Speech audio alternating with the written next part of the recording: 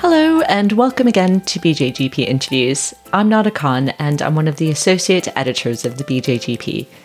Thanks for taking the time today to listen to this podcast. In today's episode, we speak to Professor Lucy Ziegler, who is the Professor of Palliative Care and head of the St. Gemma's Academic Unit of Palliative Care at the University of Leeds. She's talking to us today about work that's been done as part of a PhD for her student Yusuf El Mokhalalati. We're going to discuss the paper that her and Yusuf have published in the BJGP titled What Characterises Good Home-Based End-of-Life Care? An Analysis of 5-Year Data from a Nationwide Mortality Follow-Back Survey in England. So thanks, Lucy, for joining us today. And just talk us through, what do we know already about whether people do get good care at the end of life or not? Yeah, so we know that if you get specialist palliative care, then you're very likely to get high quality end of life care. But the problem is that not everybody gets specialist palliative care. And that's going to become an increasing problem as the population in need of palliative care grows. So the need for palliative care is expected to increase exponentially over the next 40 years. And the people who are in need of palliative care are going to have increasingly complex conditions, partly because of multimorbidities and people living much longer. So it's a real challenge that can't be met by specialist palliative care alone. And new models of how we deliver palliative care need to be considered. And obviously, a GP is perfectly placed to identify people with palliative care needs and support them if there was sufficient resource and time available to do so. So what we've been doing in this study is looking at what constitutes good quality end-of-life care for people that are living at home, and whether it is achievable to deliver what our findings suggest would help people achieve good quality end-of-life care is a different question. But I suppose we're striving to find out what good looks like. Okay. And talk us through a bit what you and your team did here. So this was a secondary analysis of an annual survey of bereaved people. That's right. So the Voices survey, it's an annual survey of bereaved relatives, actually, or carers. And we had a data set of 5 years. So there was 63,000 decedents, and that was linked to ONS data, which then gave us some further demographic information. And we looked in that population to try and establish what the determinants of high quality care for people living at home were during the last 3 months of life. And this is, as you said, quite a big analysis of over 60,000 responses to the survey. And as you mentioned, the majority of people don't get specialist palliative care at the end of life. And one of the things I found interesting was only 28% of the people who died in this, or when you spoke to the bereaved carers, received specialist palliative care. So that suggests that actually GPs in primary and community care were providing a good bulk of this end-of-life care in this study, at least. Yeah, so almost everybody who dies a non-sudden death has got the potential to benefit from palliative care. But as you say, that doesn't need to be necessarily delivered by specialist palliative care services, but depends on the complexity of symptoms. But it isn't necessarily being delivered by GPs and people and community-based healthcare professionals, because we see that in the last 3 months of life, people without specialist palliative care, the number of emergency hospital admissions goes up, and the amount of time spent in hospital increases. So it's not a given that their palliative care needs are being met, and sometimes those admissions occur around times of a crisis and poorly managed symptoms. So what the ideal situation would be, obviously, if everybody's needs were being met. So, as I said, this was a big analysis of over 60,000 responses, which is immense, really. But talk us through some of the main findings from the survey and what the carers were telling you about the care that their loved ones received at the end of life. Yeah, so the first thing to say, I think, is that this study is quite unusual in that we asked the relatives to rate the quality of end-of-life care from their own perspective. So normally we thinking about quality of end-of-life care, we might use some quality markers that are known to be relevant at a population level. But we asked in the survey, individual carers and relatives are asked to rate quality of life at a personal level. So that's data that is really valuable and a perspective that's really valuable. So over the 5 years of the survey, as we've said, we had a population of 63,500. The majority of people in the study were over 75 years of age, half were female, and 38% lived in the most deprived areas. And interestingly, around 60% of the decedents died of non-cancer conditions, and just under half were ill for more than a year before death. And around 57% died in hospital. So, as you've said, only 28.2% received specialist palliative care at home in the last 3 months of life. So our primary outcome, the thing we were most interested in exploring, was the quality of end-of-life care and what was associated with it. So good overall quality of end-of-life care, as perceived by relatives, was associated with receiving good continuity of primary care. Now, we measured that by being able to see a GP of your choice. So that was an indicator of quality, continuity of care. Good quality end-of-life care was also associated with receiving palliative care support at home compared to those that did not. So those that received palliative care at home rated their quality of end-of-life care as better. And better overall quality of end-of-life care was, as perceived by relatives, was also associated with being older, being female, and having a spouse. Better overall quality of end-of-life care was associated with being older, female, having a spouse, and living in the least socioeconomically deprived areas. Also being of white ethnicity and dying from cancer, as opposed to any non-cancer diagnosis, and dying outside of hospital, in particular at home, was associated with better quality of end-of-life care. And do you think that's because people with cancer have maybe a more understood trajectory? Why do you think that it was people with cancer? I mean, I can understand to some extent the findings around socioeconomic status. I think if people have got a cancer diagnosis, they're sort of hooked into a existing healthcare system with protocolized care quite often, and regular review and follow-up, and quite a lot of increasing numbers of people with advanced cancer are still on active treatment, whether that is chemotherapy, radiotherapy, with the intention of managing symptoms or the disease. So there's still quite a lot of involvement of oncology services alongside the people with advanced cancer.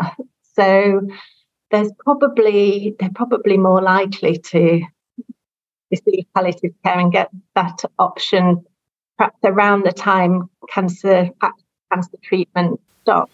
And perhaps a more understood trajectory, although I appreciate that not everyone has the same disease journey as well. Yeah, I think that's true. There is certainly for some cancers not curative at diagnosis, aren't they? So for those patients, potentially could be on a palliative care pathway from diagnosis. For others, at the point of recurrent disease or disease progression, it becomes clear that palliative care is going to be beneficial, I think. Well, I think it's interesting because we've published quite a few papers in the BJGP showing the importance of continuity of care for a range of different outcomes. So amongst people who aren't dying, good continuity of care reduces hospital admissions, is associated with less episodes of delirium, for instance, in the elderly. Yeah. And this study really is in parallel with that and found that perceptions of good end-of-life care was associated with good continuity.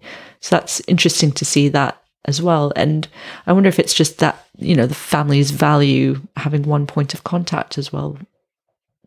I think so. And I think they are some qualitative work associated with this has sort of informed has given us a little bit more insight. And one of the challenges is that people don't like to, in this position, approaching the end of life, don't want to keep repeating to different healthcare professionals their situation and their symptoms and their problems, and even at times repeating it to administrative staff as well, which is sort of understandable as you're trying to triage appointments. But I think it can be really challenging for patients to have to go through that, and a real barrier to accessing that.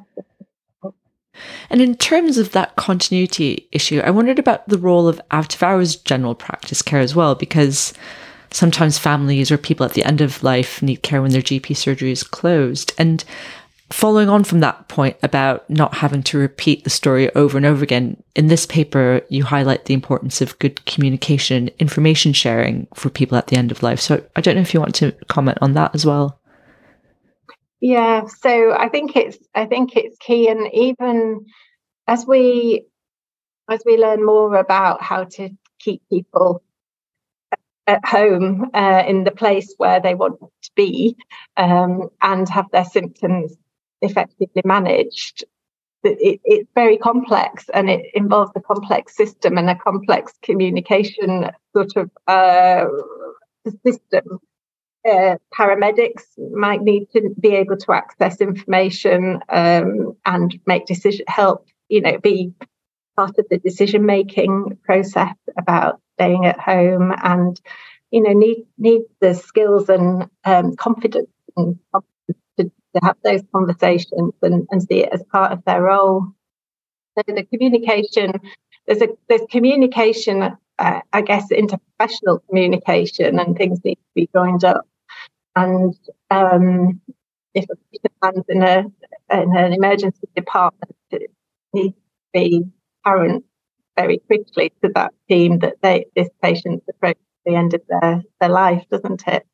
But as well, before they get there, the paramedics, I guess, need to be aware as well that the patient's preference is to remain at home if possible. This reminds me of I did some work at St. Christopher's in Sydenham, one of the hospices in South London, and a strong memory I have is speaking to one of the palliative care nurses who, when the paramedics arrived to take her patient to hospital, she ran down the road and stood physically in front of the ambulance and said, you're not taking this gentleman into hospital. He doesn't want to die there. He wants to die at home. But also acknowledging that some families and some people don't know what it means to die at home. And sometimes there are situations where people might feel uncomfortable with bodily fluids or things like that at the end of life, and things might change as well. So interesting. Absolutely. And I think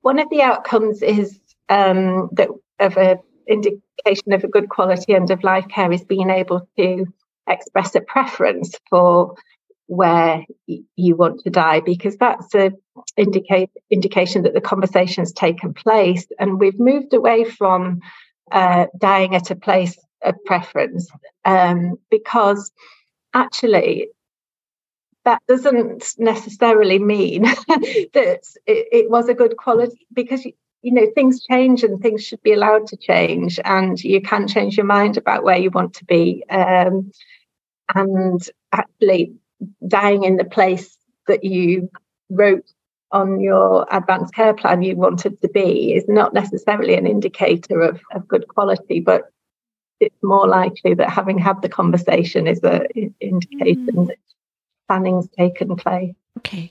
And any other key findings that you want to highlight from the survey findings? I think one of the other things was that we found that compared to people who died in hospital, people who died in care homes were much less likely to be involved in decision making, and that could be related to perceived capacity to be part of decision making. And I think we are starting to look more and more about how we can involve people and their families who are based in care homes in decision making and planning, and not just sort of particularly post-COVID, and it's really critical to address that potential inequality and make sure people in care homes have the option of being part of the decision making about their end of life. Yeah, and as you said, because this was a survey of family members as well, so their perception as well about how their loved one was cared for in that care home and how the decisions are made. Yeah. Okay. And I wonder if you could just talk about what the key implications here are for primary care. What can we be doing as GPs or people working in the community to enhance care for people at the end of life? So we really focused on the newest, what we thought was the most novel finding, which was that around the importance of a continuity of primary care on the positive outcomes at end of life, and the key role of the general practitioner in supporting the patient and their family at the end of life. But I think we recognise the challenges in this, and how primary care might respond given the pressure and the pressure to see patients.